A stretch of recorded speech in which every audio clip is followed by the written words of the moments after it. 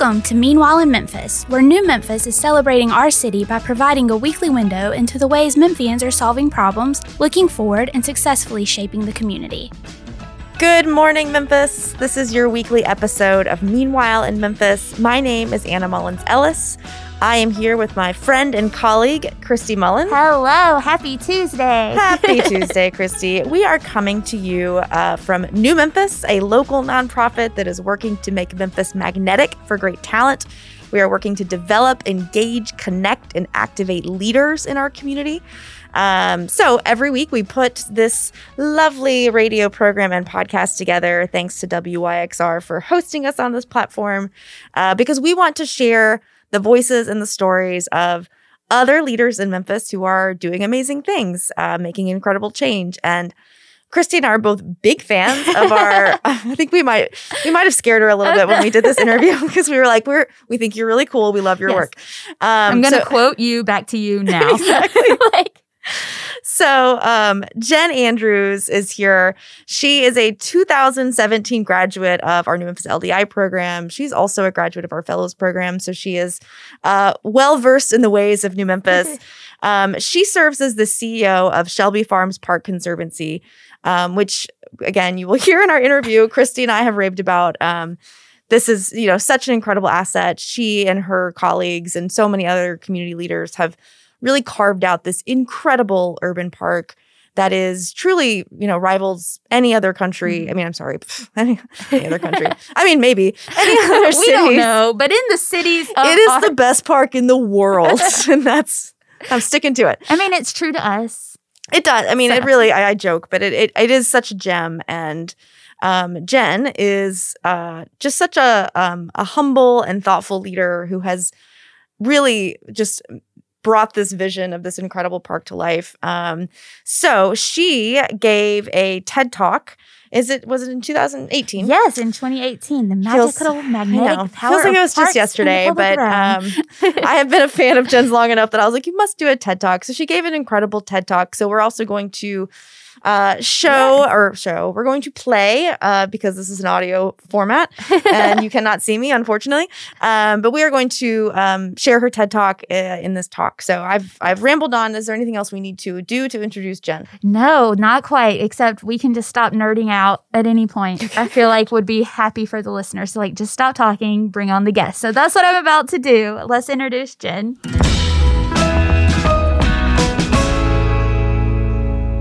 All right, guys, Jen Andrews is here with us, and she is actually a 2017 graduate of the New Memphis LDI program, and she serves as the current CEO at Shelby Farms Park Conservancy. Welcome, Jen. Thank you so much for having me. I'm super excited to have you here. I'm kind of disappointed you didn't bring a buffalo with you, but that's fine. Know. I will get over it.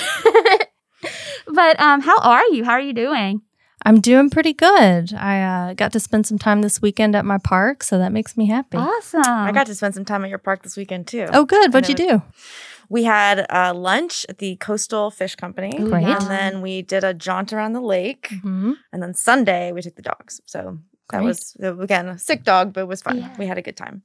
But full of amazing people. This is I'm not a crowd person, and going to the park and there being a crowd is the one thing that I'm I love when there's a ton of people here. It just feels good. I agree with that completely. I'm also not a crowd person, but I love to see my park all filled up with people. Yeah, so you guys had a big year, I would imagine. I mean, every time we have folks in here, right, over the last year, it's been so how's it going? Right. No one's been in your restaurant forever. No one's, Right. But I imagine that you guys saw a big uptick in usage this year. Or is that just huge? Okay. Yeah, huge. So far, 40% increase in park usage year over year. And you'll remember, we already had a lot of people using the park. So there were already tons of people, but now there are even more. We have some trails where we're seeing a 70% increase year over year. So what that tells us is that all of our normal visitors are coming to the park more than ever, and that we're also picking up a lot of new visitors, people that maybe haven't used a trail before, haven't walked through the woods before. Yeah. So we think that's wonderful. At the same time, we've never had a more difficult year for operating our business. More people in the park is more drain on resources. Of course, it's also our mission, so we're happy to have it. But we rely on a mix of earned revenue and contributed support, along with Shelby County funding, to manage the park, and we lost all of our earned revenue in the pandemic, probably about $2 million so far. So we've had this interesting mix where, there's been more demand than ever before for park usage. So our mission is just right at the forefront. And at the same time, it's never been more difficult to operate the park. But I'm really proud of the team. I think that we've done a great job. My park rangers have been coming to the park every single day during the pandemic, doing what they do normally, plus more with more visitors. So we're very proud, and things are looking pretty good for us. We did get a couple of PPP loans. We got some CARES Act funding. Shelby County Commission stepped up and helped us, and then our donors have really risen to the occasion. I was going to say, hopefully logic would dictate that as more people are using the park and using it with more frequency, that they would also be giving with greater frequency. So I hope that those listening take that lesson to heart. Yeah, me too.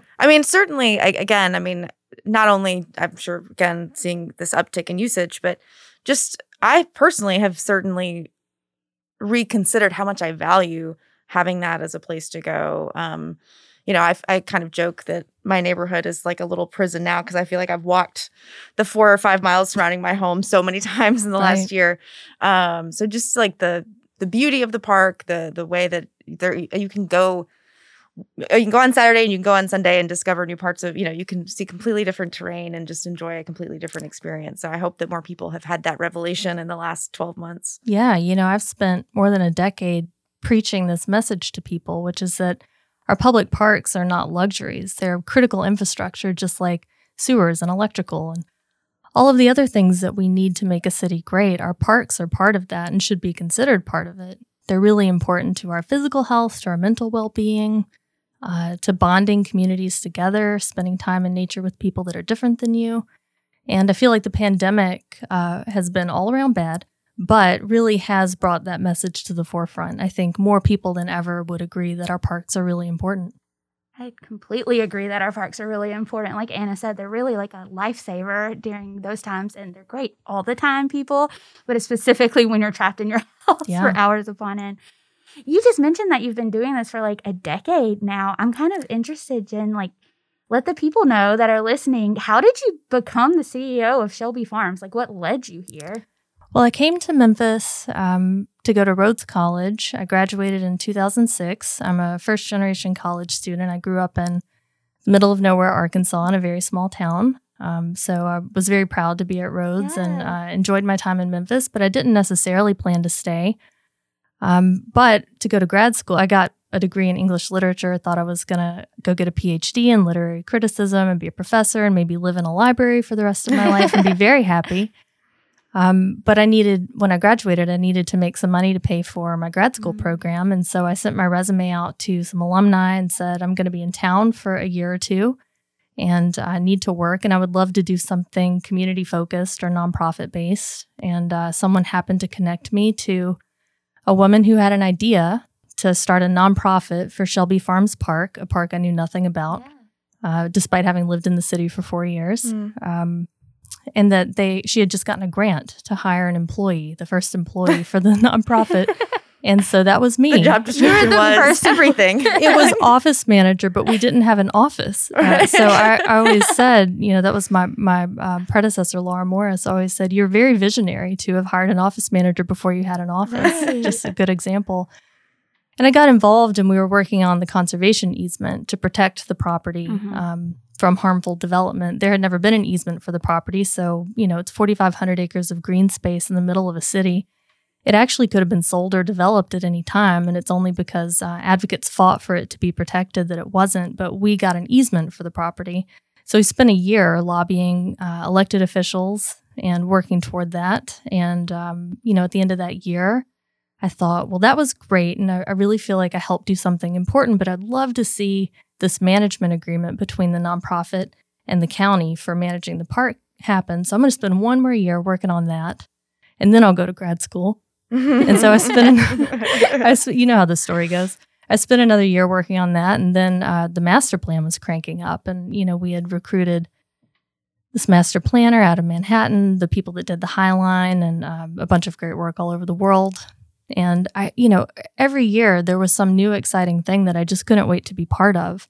And I really had no idea how it was going to work out, but I just had a deep feeling that I had purpose and that I was valuable to the process and that it meant something to me. And I was really never willing to sacrifice that to go to grad school. And over time, I realized that my dream had changed.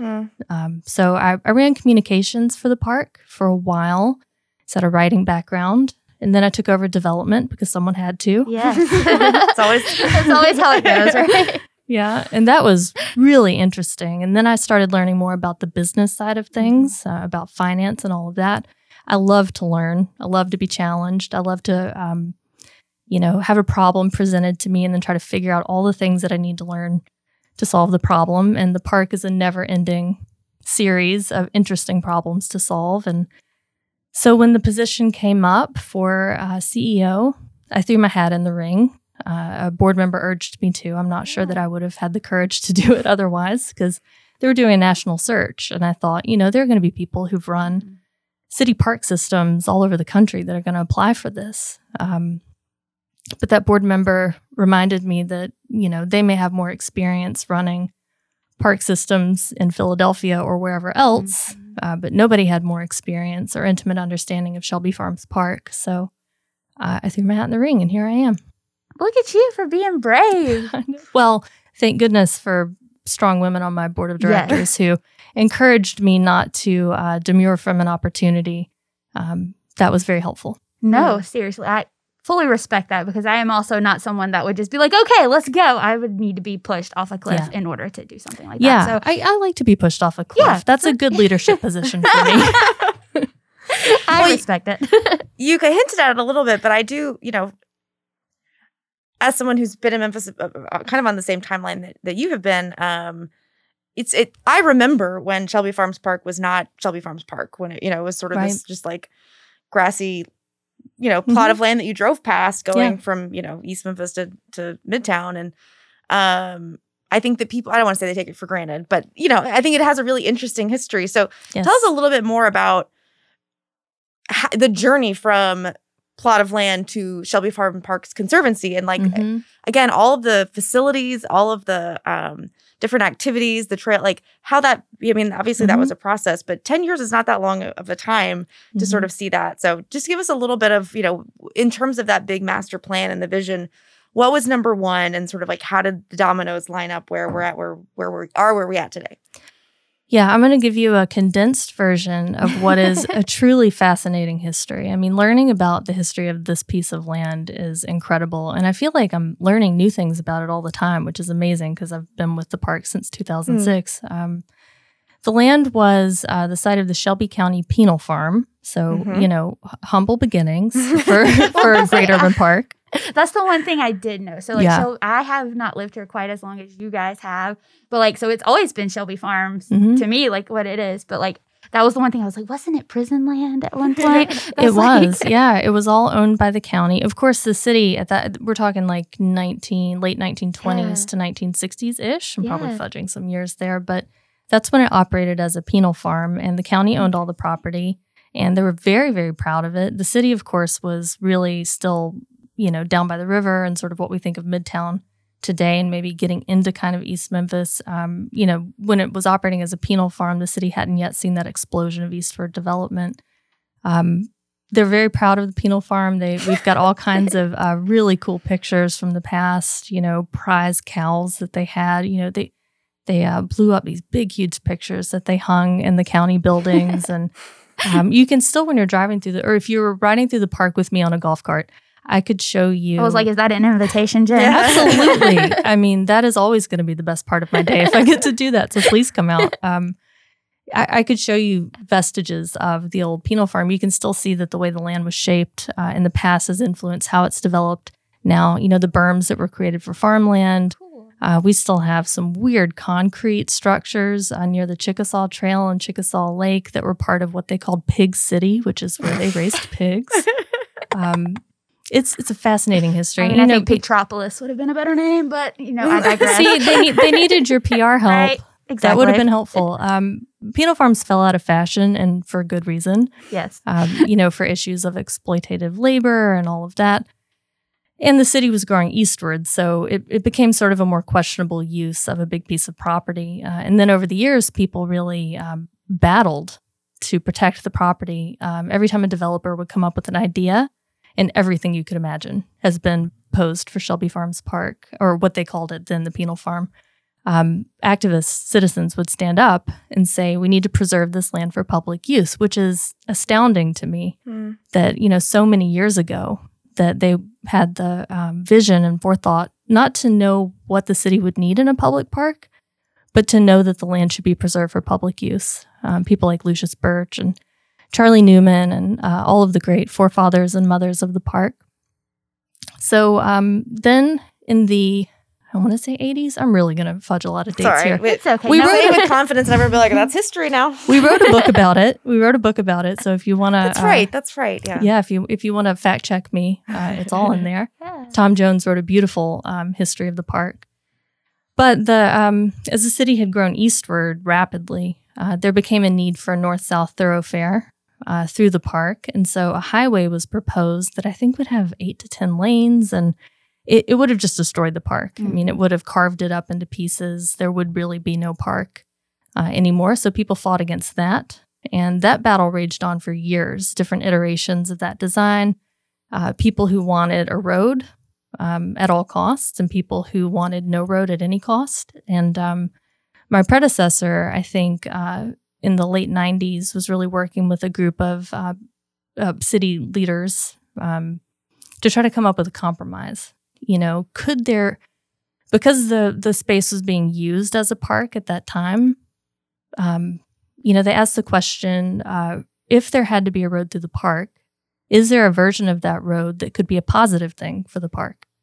As opposed to yes or no, is there something kind of in the middle?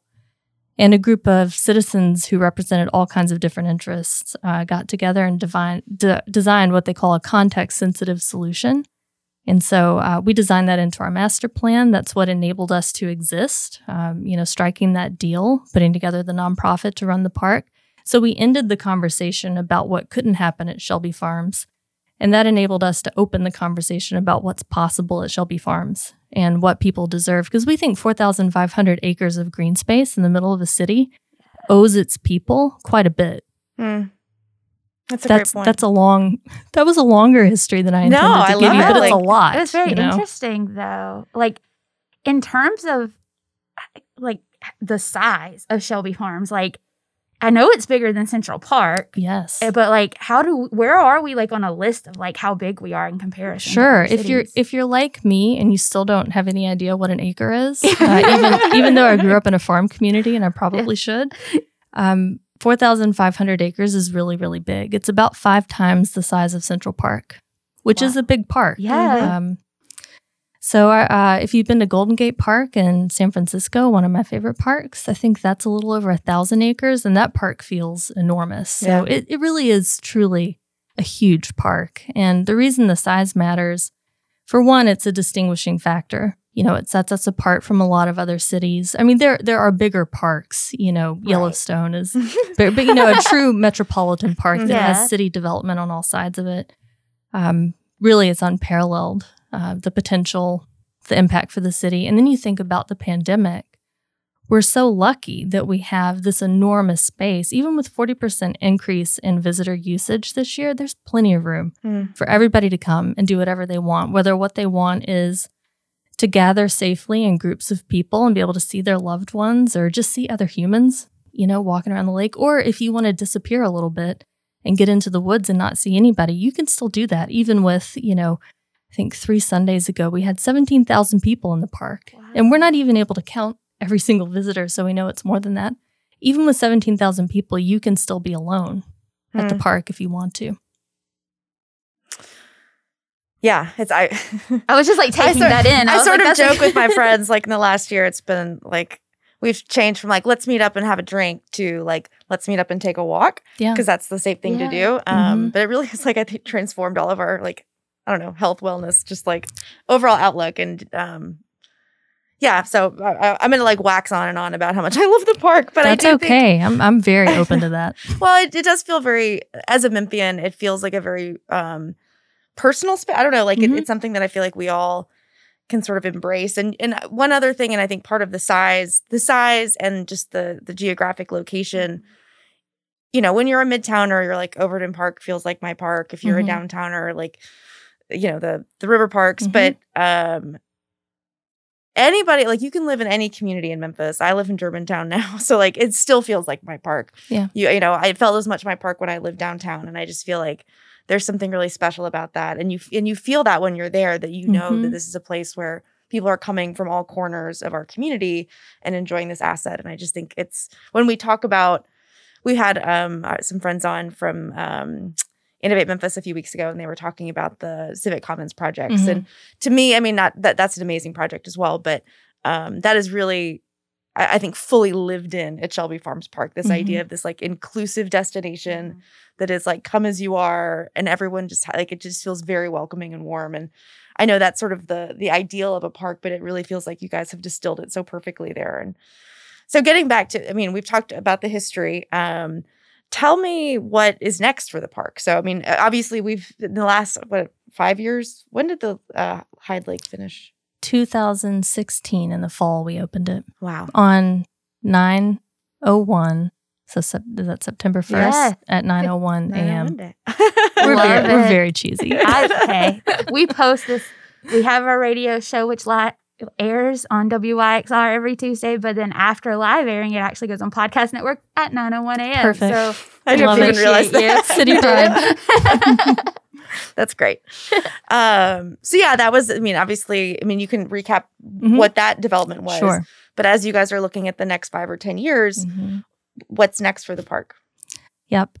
So the master plan that we put together, the reason that we did that is because even with a very large public space like Shelby Farms Park is, there's risk that over time in trying to address immediate concerns that you fill the park up with stuff without much of a plan to guide priorities. And I'm a big believer in that parks are not meant to be developed with every acre. You know, there's a huge value to open space, and not just to nature, to the ecology, the animals that live there, but also to people. We need open space as well. So, you know, we knew that Shelby Farms Park was not living up to its potential for the people of Shelby County, but we also wanted to be really thoughtful about how the park developed and changed over the years. And so we put together this master plan that helps us make what we call 50-year decisions or 100-year decisions for the park. Not to say that we can't try some things, but really we want to be very thoughtful and careful and not just take up every opportunity that comes our way and fill up the park with stuff over time. So the first phase, and probably the most substantial phase of the master plan, is what we just finished in 2016, and that's building out what we call the heart of the park. And the idea there is that you concentrate use, you draw people in to this vibrant core, and then they disseminate out into the wilder parts of the park. And at the same time, the vibrant core is what allows you to generate the revenue that you need to operate a sustainable park. And then over time, you reinvest that money in those wilder parts of the park to make sure that our ecosystems are thriving. So that's kind of the big idea of the master plan. In the park. Yeah, exactly. And I'll tell you, you know, the thing about parks that people don't think about a lot is that, you know, we operate these parks as businesses. You know, I am a landlord to 2 restaurants. I have a full hospitality business that I supervise. I've got a retail services business. And then we have that kind of for-profit wing. And then we've got traditional nonprofit work like fundraising and communications and programming. And then we're also physically operating the largest urban park in the country, plus the Green Line every day. So it's a really complex business, and getting the numbers to work is very, very difficult. And most park conservancies would tell you the same, although they're all set up a little bit different. For us, the county provides 25% of what we need to take care of the park every year. And then we have to raise and earn the rest of our $5 million budget. So it's a heavy lift to do that. That's why getting heart of the park right was so important, because we're not going to build restaurants and event centers all over the park. That's not our vision. Right. So we really needed that to be the economic engine. We launched our capital campaign right before the recession hit in 2008, which was just great timing to be learning how to fundraise. But what we decided was, because we'd already raised a substantial amount of money, we had about $20 million, I think, at the time, we decided instead of waiting to fund all of Heart of the Park and then build all of Heart of the Park, we did some demonstration projects. Those were the Green Line, which, people like. That one was pretty popular. A minor success. Yeah, minor success. Small clap. Yeah. And a bridge over the Wolf River on the south side of the park that connects into the Wolf River Greenway. We did those two first because one of the problems identified in the master plan was connectivity, that the park it was very hard to get to at the time if you didn't have a car.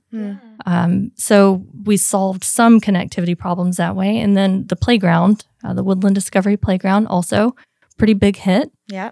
So that was great because those three projects also really taught us as young operators a lot about operating a park, the playground in particular. Resounding success. People love it.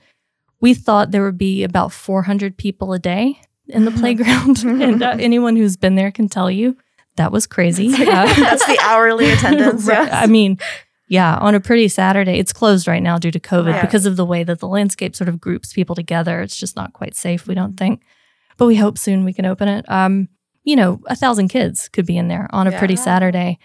So the wear and tear on the things that we built was way greater than we had planned for. We also didn't build any revenue opportunities into it, even though we probably could have, so that we could have sold refreshments or a little gift shop or something like that. So I'm so fortunate, I think, that we did that first, and then we approached the design of Heart of the Park because we really rethought everything. Because we said, the landscape has to work or none of it works, but the business plan has to work too. We have to be able to take care of the things that we built. So I've spent the last 4 or 5 years getting that business plan right. Part of that was growing our revenue, but also working with Shelby County to get an increase in our annual allocation, which came through last December. Congratulations. So, thank you. Yeah. So we can actually operate a sustainable budget now, which is great news because we wanted the promises that we made to be true. That we could build something really great that's world-class and we could operate it in a world-class way, and we can. Congratulations. Yeah. It's Huge so exciting. As you describe it, it really reminds us how expensive it truly is to have this asset. And, I never thought about the wear and tear on the playground and the surrounding plant life and all of that. But that makes a lot of sense. And I can say, honestly, I've never been to the park and thought, this looks run down or this doesn't, it's so well kept. And I can imagine. Thank you. How large is the team that from the rangers through the office staff? We have probably just under 50 people right now on permanent staff. We had a hiring freeze last year, so hope to increase that a little bit here soon. And then, could be about that many seasonal over the course of a year, because we operate boat and bike rentals. We have playground monitors. We've got a water playground. So, it's been as many as almost 100, probably somewhere between 70 and 100 throughout the course of the year. The only things we spend money on are taking care of the park, the people that take care of the park, and the people that raise and earn the rest of the money that it requires to take care of the park. Those are the only things that we spend money on. Everything is reinvested back into the park. And everything is publicly owned also. So if we privately raise money and build a visitor center or an event center like we did, we donate those facilities back to the county. Everything is owned by the public. We don't own anything. And I think it's a really neat and special business model. And, part of the reason that we did the work that we did and that we went as big as we did in our the scale of our ideas, because it would have been easy to have scaled it back a little bit and to do more with less. But we really thought it was important to do something truly world-class for Memphis. We wanted people to come to the park and not think, wow, this doesn't feel like Memphis. I heard that a lot when we first opened. We want people to think that this does feel like Memphis. This is Memphis, that this is the best of us. This is the word. I said this in my TED Talk, which is a weird sentence to say, by the way. Did you hear my TED Talk? And not be facetious about it. Right. Thank you for coming to my TED Talk. Right. I think that the work that we do in our public space is a reflection of our values that we share. And the work that we did at Shelby Farms Park was in part intended to inspire everybody to demand more and expect more in our public realm. That's why I'm so excited to see the work happening on the river parks. And full disclosure, I'm on the board of that organization, so I'm very biased. But we wanted people to look at Shelby Farms Park and then think we could have more than what we have, and we deserve it. I think you just gave like the perfect intro segue into your TED Talk, actually. So, guys, we're about to listen to Jen's TED Talk. It was called The Magical Magnetic Power of Parks in the Public Realm.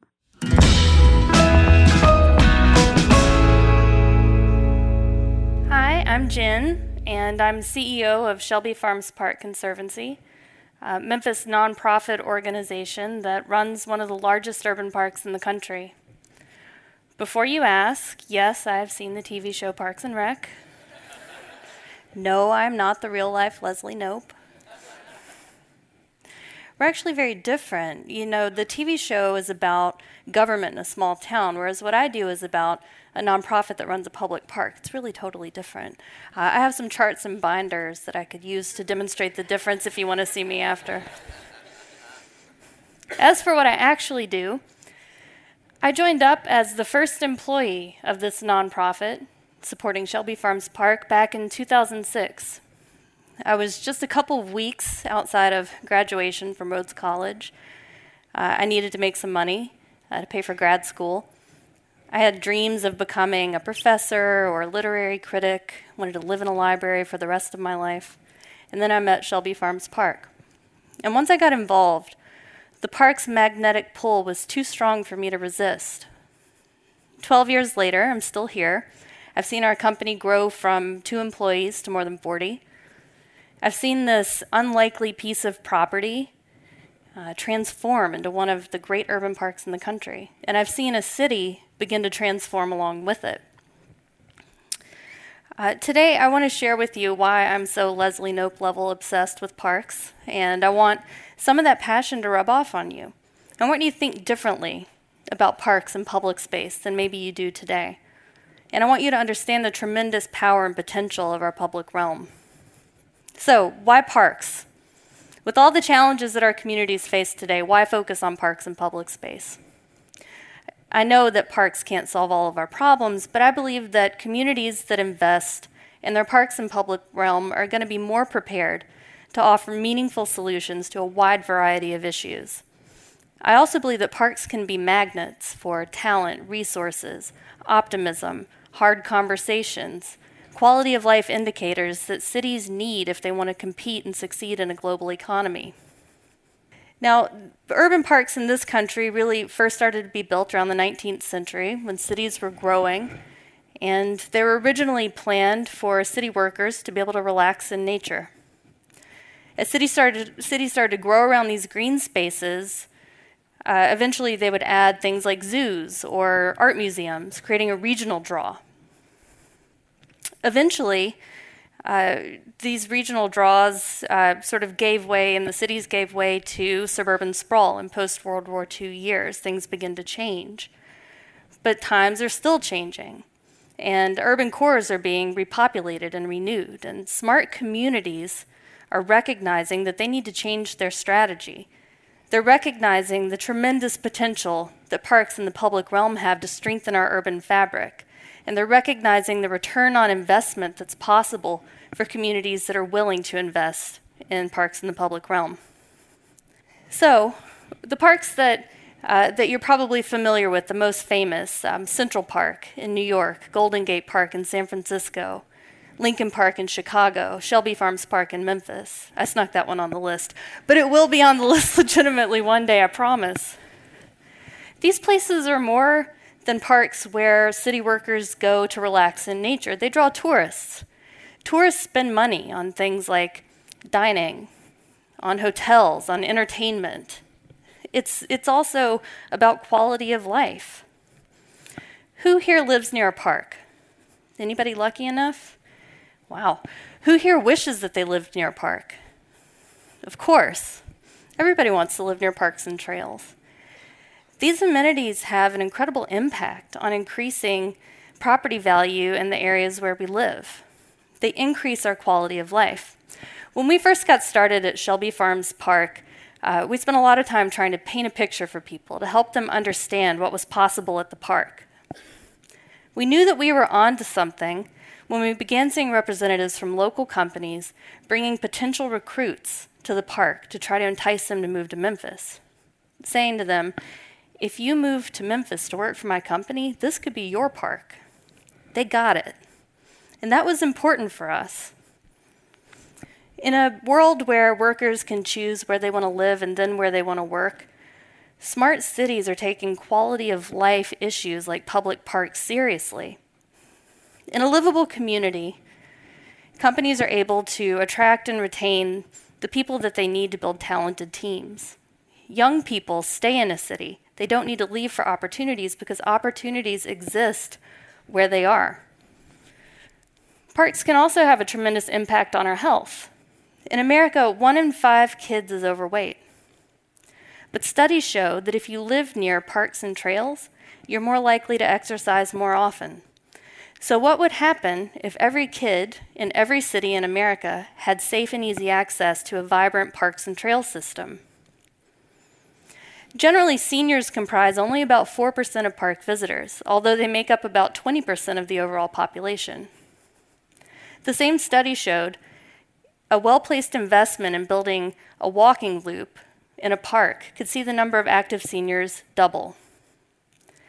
Strategic investments in our parks and public realm can be used to influence behavior in a way that helps us solve problems in our community. So now you all believe that we need to be investing in parks in the public realm because they're magnets for success for a city. Well, what does that look like? In a time in which a lot of cities were trying to reclaim brownfields or renovate existing parks, Memphis found itself with an incredibly rare opportunity to transform 4,500 acres of a prison farm into a public park. Shelby Farms Park is huge. It's about 5 times the size of Central Park in New York, and it's located near the center of population density in the region. It's a great opportunity that doesn't exist in other cities. It's very, very rare. The reason that it even exists as one piece is because although it was declared surplus in 1960, after the penal farm closed, and developers were trying to buy it all the time, each time a proposal would come up, citizens would rise up and demand that the land be preserved for public use. That's why the land still exists. Eventually, people began using the vast acres as a park to ride their bikes, ride their horses, to come out and walk. But Shelby Farms Park faced the same threats that many urban parks face. They didn't have a plan, and it wasn't adequately funded. Parks that don't have a plan can become overdeveloped over time. They can be filled with short-sighted additions. When parks aren't adequately funded, they can fall into disrepair. They start to feel unwelcoming and unsafe. People stop coming to them. When people don't come to a park, they don't value it. When parks aren't valued, they're at risk. So we knew that the park needed a plan. And in order to build that plan, we knew that we needed the community. We could see these threats looming in the future of Shelby Farms Park, but we could also see the potential for the park to be great and for it to have a positive impact that rippled out into the community for generations, a spark that could ignite a movement that could unleash pent-up demand for bike lanes, public trails, public parks, and it did. For more than a decade, I've had our vision statement memorized. I was there when it was written. It's practically tattooed on my heart. And now it's my job to carry the torch and to teach the words to others. Our vision is to give rise to a celebrated 21st century park that defines and shapes a great city. That sounds great, right? Well, what does it mean? What's a 21st century park and why does that matter?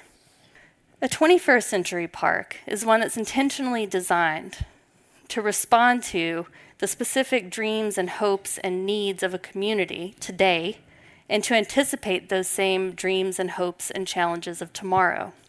It's one that serves as a magnet for the talent and resources that it needs to succeed. So, in order to fulfill that very lofty vision, we engaged the public to help us build a master plan that was specifically designed to respond to their hopes and dreams. As a result, we had a shared community vision and a deep collective sense of determination to get it done. Shelby Farms Park today is a vibrant and beautiful public space. Every day it draws people from all across our community to come together. Let's go back to my metaphor about magnets for a minute. One of the most incredible powers Shelby Farms Park has had is the ability to attract what it needed to succeed. Talent, resources, energy, people, from business leaders to volunteers to incredibly talented staff members. The park brings the best people together. It also attracted $10 million in funding from state and local government, and then leveraged that for a whopping $60 million in private funding to build the first phase of our master plan. I promise I'm not telling you this to brag about how good we are at fundraising, although that is pretty impressive, I know. I want you to know that in Memphis, we cast a big, bold vision. And in Memphis, we raised the money to get it done. That's important. I'm proud of the work that we've done at Shelby Farms Park, not just because of the park's physical beauty, but because Memphis now serves as a blueprint for any community that's willing to work hard and dream big. Just a few weeks ago in Memphis, a coalition of activists and citizens and government officials collaborated to take down Confederate statues in 2 of our city parks. To many, these statues represented oppression and hatred, the things that divide us, when our parks and our public spaces are supposed to bring us together. This was a really important moment. The act of removing these statues represents who we are today. It doesn't change who we were yesterday, but it says something about who we're trying to be. From the monuments that we build to the ones that we tear down, from the health of the wildlife and ecosystems at our parks to the quality of the educational programming that we design, the work that we do in our public realm is important because it reflects our shared values as a community. We live in a time when people trust each other less and less. Studies show that our neighborhoods are becoming more economically segregated. Society feels fragmented, less cohesive. We communicate with one another less often face-to-face and more often on social media networks where extremism and people being provocative is rewarded with attention, where our empathy is eroded by the ability to say unkind things from the mask of anonymity or from the safety of physical distance. These are 21st century problems. In a time when we feel like we're more divided than ever, parks can be our common ground. More than anything else, parks are magnets for people. They draw together people from all over a community if they're well designed and well maintained. They pull us together. And I believe that time spent in public parks can help each of us restore our empathy, spend time with strangers, encounter people from different backgrounds, and see our own humanity reflected back. Our parks, trails, waterfronts, bike lanes, these important public amenities are so powerful. They have the ability to be magnets for optimism, generosity, empathy, inclusion, equity, all of the things that a city needs. I also believe that parks can bring out the best in us. And when we get it right, our parks and public spaces reflect us at our best. Thank you. All right, guys, we are back here with Jen. You just heard her TED Talk. And if you're just tuning in, you're hearing us live on WYXR Memphis. And so, Jen, your talk, you've told us so much already today about the park and everything.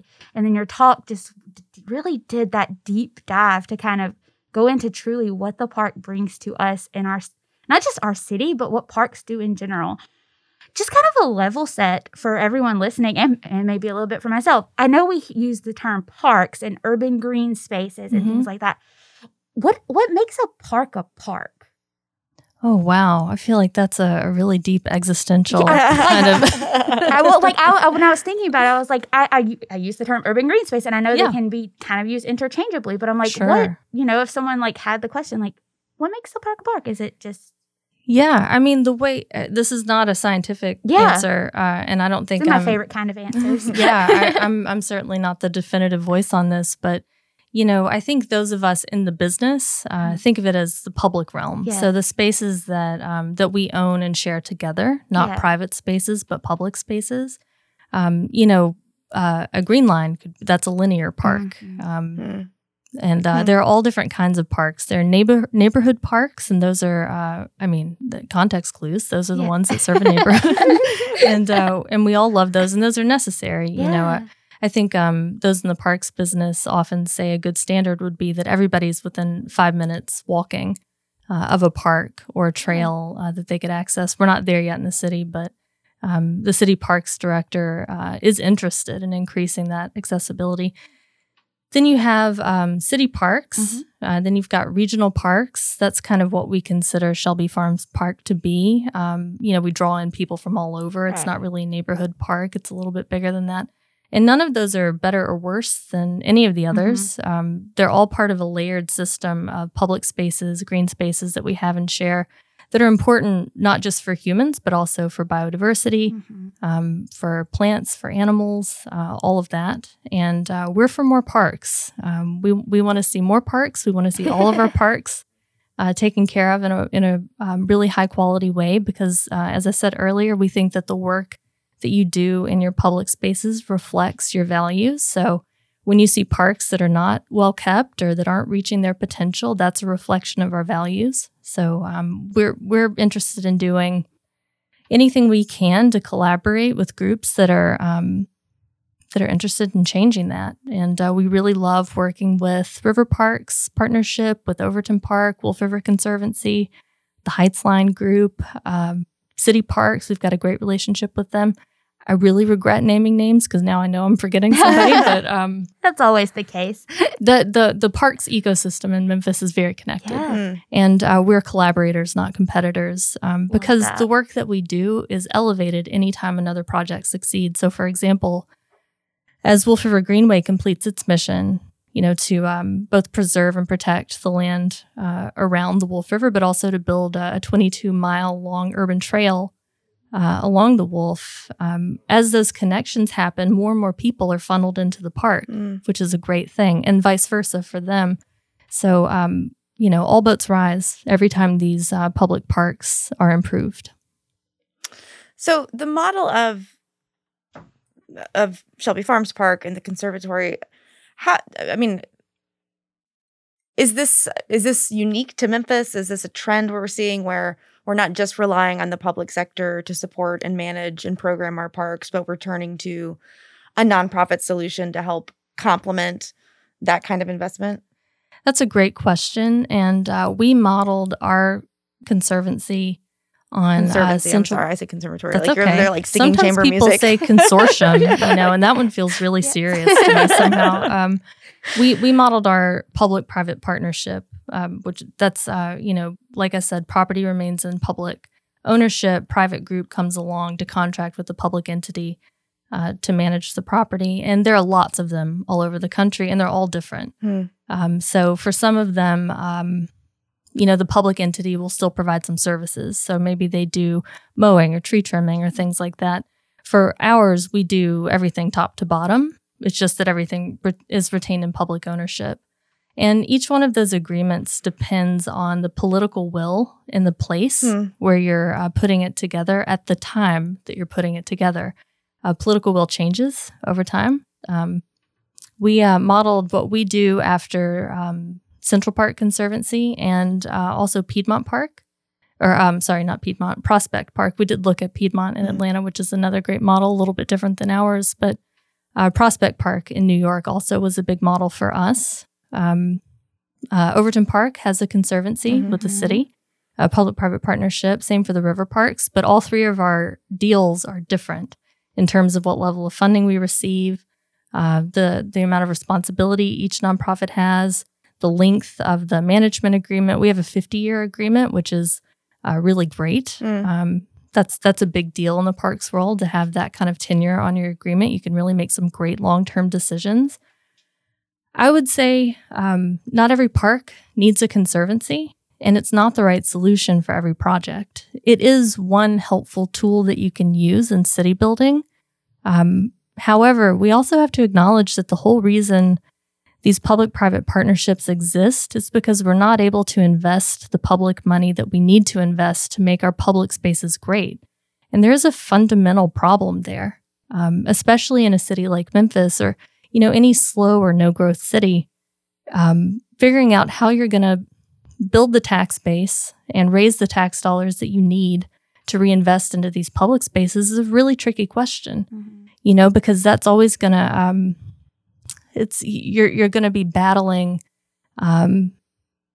decisions and opinions about education and fire and police and safety. And, it's difficult for parks to hold their own in that conversation, or it has been. There are some really smart cities that are investing in their public parks as critical infrastructure in a way that we haven't yet, but that I think more people are open to. Well, parks are very much a life indicator, right, of a city. And something that I found very fascinating about your TED Talk is you talk about how parks are an attractor and retainer for talent in our city. And I know New Memphis, we work on the talent retention side, so maybe I'm a little biased as well and being that's super intriguing to me. But when you really pause and stop to think about what the park is bringing to our city, yes, we can wax poetic all day about how we love to go and get out, but it's also just breathing life into our city in an actual business sense. It really is. And, I've spent a lot of time over the years talking to people about this because it's a little bit difficult, I think, for people to wrap their minds around why parks would be economic drivers. But actually, when you think about it, it becomes pretty clear. If you could live next to a great park, wouldn't you want to? Wouldn't you pay a premium to live near a great park? They increase our property values. They make our communities safer. They improve quality of life. In the early days at Shelby Farms Park, I would see people from local headquartered global companies come in with recruits, people that they were trying to lure to the city. And one of the things that they wanted to show them was Shelby Farms Park, and that's before we improved it. So, one of the reasons those companies were willing to invest in our project is because it actually was going to benefit them, make it easier to recruit people to live and work and stay in Memphis, which we think is really important. I think, in a city like Memphis where we have so many people who live below the poverty line, people who are suffering, people who are struggling, education and income inequality, it can be hard for people to stop and think about parks in terms of a funding need. And that's one of the reasons that the public-private partnership model has worked for for several of the entities that it's employed at currently. But it is not the solution for every single park. I mean, in a perfect world for these public-private partnerships, the public entity would provide all of the funding it takes to maintain the property every year, and then the nonprofit would be raising what it needed to improve the park or to put on programs or to do the extra things. And that's not how our public-private partnerships work. And that's not to criticize anyone. I think, more than ever, everyone who's a part of these partnerships or organizations, we're all really aligned in understanding how critical these public spaces are to our communities. Yeah, getting to that, as it is a community asset and sort of a publicly owned asset, how does the decision-making work? So both, in a macro sense, and then, and I know you guys were super intentional about getting community input and buy-in as you were creating that master plan. So what is that kind of process like, and how do you suss through all the different perspectives? I'm sure you had a million ideas that people said, I want, a water park there. I want yes. And how do you kind of get to the heart of what the community wants and needs? Yeah. We talked a lot in the early days about building a 21st century park, and I was doing communications work at the time, and I stopped one day and I just asked myself the question, what is a 21st century park, and how is that different, than a 20th century park? And we kind of workshopped it on the team, and where we got to was a great 21st century park is one that responds to the specific needs and dreams and desires of a 21st century city. Not nostalgia, not what used to be here, not what we used to want, but our needs today and the needs that we can predict for the future. And I thought that was a helpful organizing principle. But we really turned it over to the public. I spent a year doing public input for the master plan. That was almost all I did. We did a public search for our master planners. We picked the final three. We paid them each a stipend to come up with a design that we then owned. And then we exhibited those 3 designs publicly for a long time in lots of different places and let people tell us what they liked about them and what they didn't. Sort of what the sacred pieces of the park were that should never be touched and what the biggest streams were. And then it really was not that hard at the end of that process to come away with some key opportunities and some key pieces that had to be preserved and protected. And most of those still ring true today. I mean, people wanted big water, which we delivered.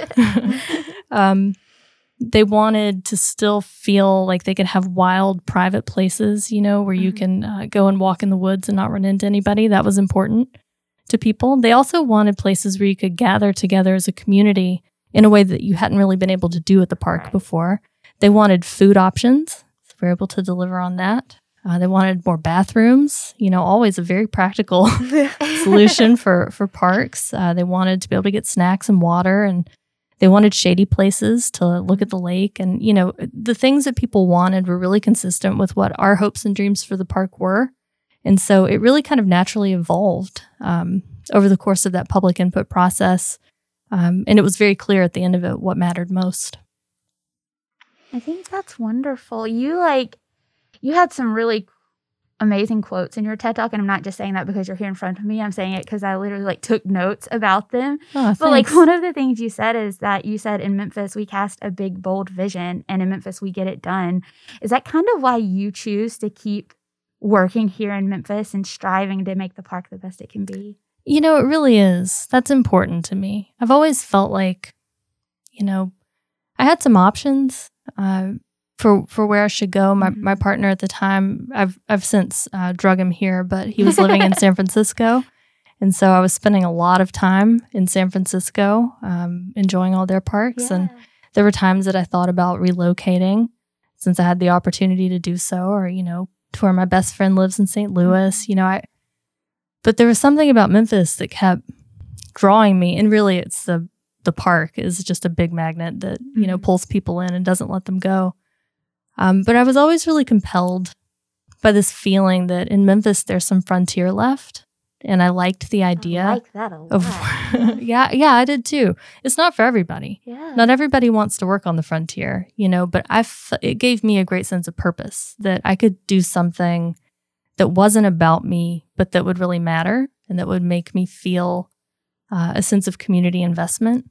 And that's important for me too. I don't know that it's important for everybody in their work. I'm not really sure. I've only ever really done this, so everyone's got, different goals. But for me, what could be more exciting and thrilling, than getting to work on a public space that, is going to be enjoyed years after I'm gone, for years and years, forever, hopefully. That's a pretty magical, special thing, I think. And I think magical thing. It matters that Memphis got it done because there are a lot of cities that haven't, but we did. Yeah, you even say that. You say Memphis is basically, the blueprint for working hard and dreaming big. And you guys are really making that happen at Shelby Farms. And I think it's it's admirable, yes, but it's just fascinating to hear you talk about what you guys are doing. It's a really interesting story. And it involves so many people. I mean, one of the neat things about it is that it's not about any specific person. It's one of my past board chairs, Barbara Hyde, often says it was a huge, incredible community lift. And, to be fair, she certainly did a lot of the lifting and taught me so much of what I know. But hundreds and hundreds of people that no one really even knows about, who've touched this project and lifted it up, and sort of hoisted it together so that we could do it. And then the work every day to keep it going is, Parks and Rec was a great show and I love it, but it does not tell the story. Yeah. It does not tell the story of running a park. I mean, that would be an amazing show. And I don't know that you could show it on TV because some of it is just wild. Yeah. It'd have to be a legit reality show that Bravo picks up. I mean, it's a truth is stranger than fiction kind of scenario. We just every single day is new and different. I've never been bored, not a single day. How many times do you get compared to Leslie Knope? Quite a bit. Truly. Quite a bit. You opened your TED Talk that way. You're like, I am not. I know. Well, that was the joke on my staff was that I was in the early days, I was so eager to say, no, I'm not Leslie Knope. And here's why. that's a show about government and how government works. And they would say, the more you say that, the more you sound like her. Exactly. Well, now that we're talking about it, you do have like a bit of a resemblance to a little bit. I did go as her 2 years ago for Halloween. Oh, It was for my staff. They enjoyed it. I love it. I think it's fun. Well, Jen, this has been a delight. I feel like I could sit here and talk to you about parks all day, but we will not keep you because I know you've got a lot of work to do. Thank you so much for joining us. Thank you for doing your TED Talk. We continue to be really proud of it. Again, I don't want to say that we're not most proud of you, but say that. Let's just go ahead and put it out there. Pantheon of our amazing graduates, you are a real star, and we so appreciate you and everything you do for our community. Thanks for joining us today. Thank you so much. All right, guys, thank you so much for joining us today. This episode was so much fun to have Jen here with us. And just as a reminder, if you would like to see her TED Talk, all you have to do is go to youtube.com and in the search bar, just type in TEDx Memphis, Jen Andrews, and her talk will be the first thing that pops up. And you'll get to actually see her present what you got to hear today live on stage, which I feel like the audio is the most important part of the TED Talk, like what they're talking about. But sometimes those visual elements, like seeing people and the passion they have for what they're talking about, is also quite compelling to me. So go give it a watch if you would like to. Anna, are you ready to say goodbye today? It's such sweet sorrow, as always. But yes, thank you for joining us this week for Meanwhile in Memphis. You can learn more about New Memphis, the organization that Christy and I are here representing, at newmemphis.org. We hope you have a great week, and we will see you next week. Thanks, guys. Thanks for listening to WYXR. Meanwhile in Memphis is brought to you in partnership with WYXR, produced by New Memphis and hosted by Anna Mullins-Ellis and Christy Mullen. For more information, please visit newmemphis.org. Audio for this show is recorded and produced by the OAM Network. For more information, please visit pod901.com.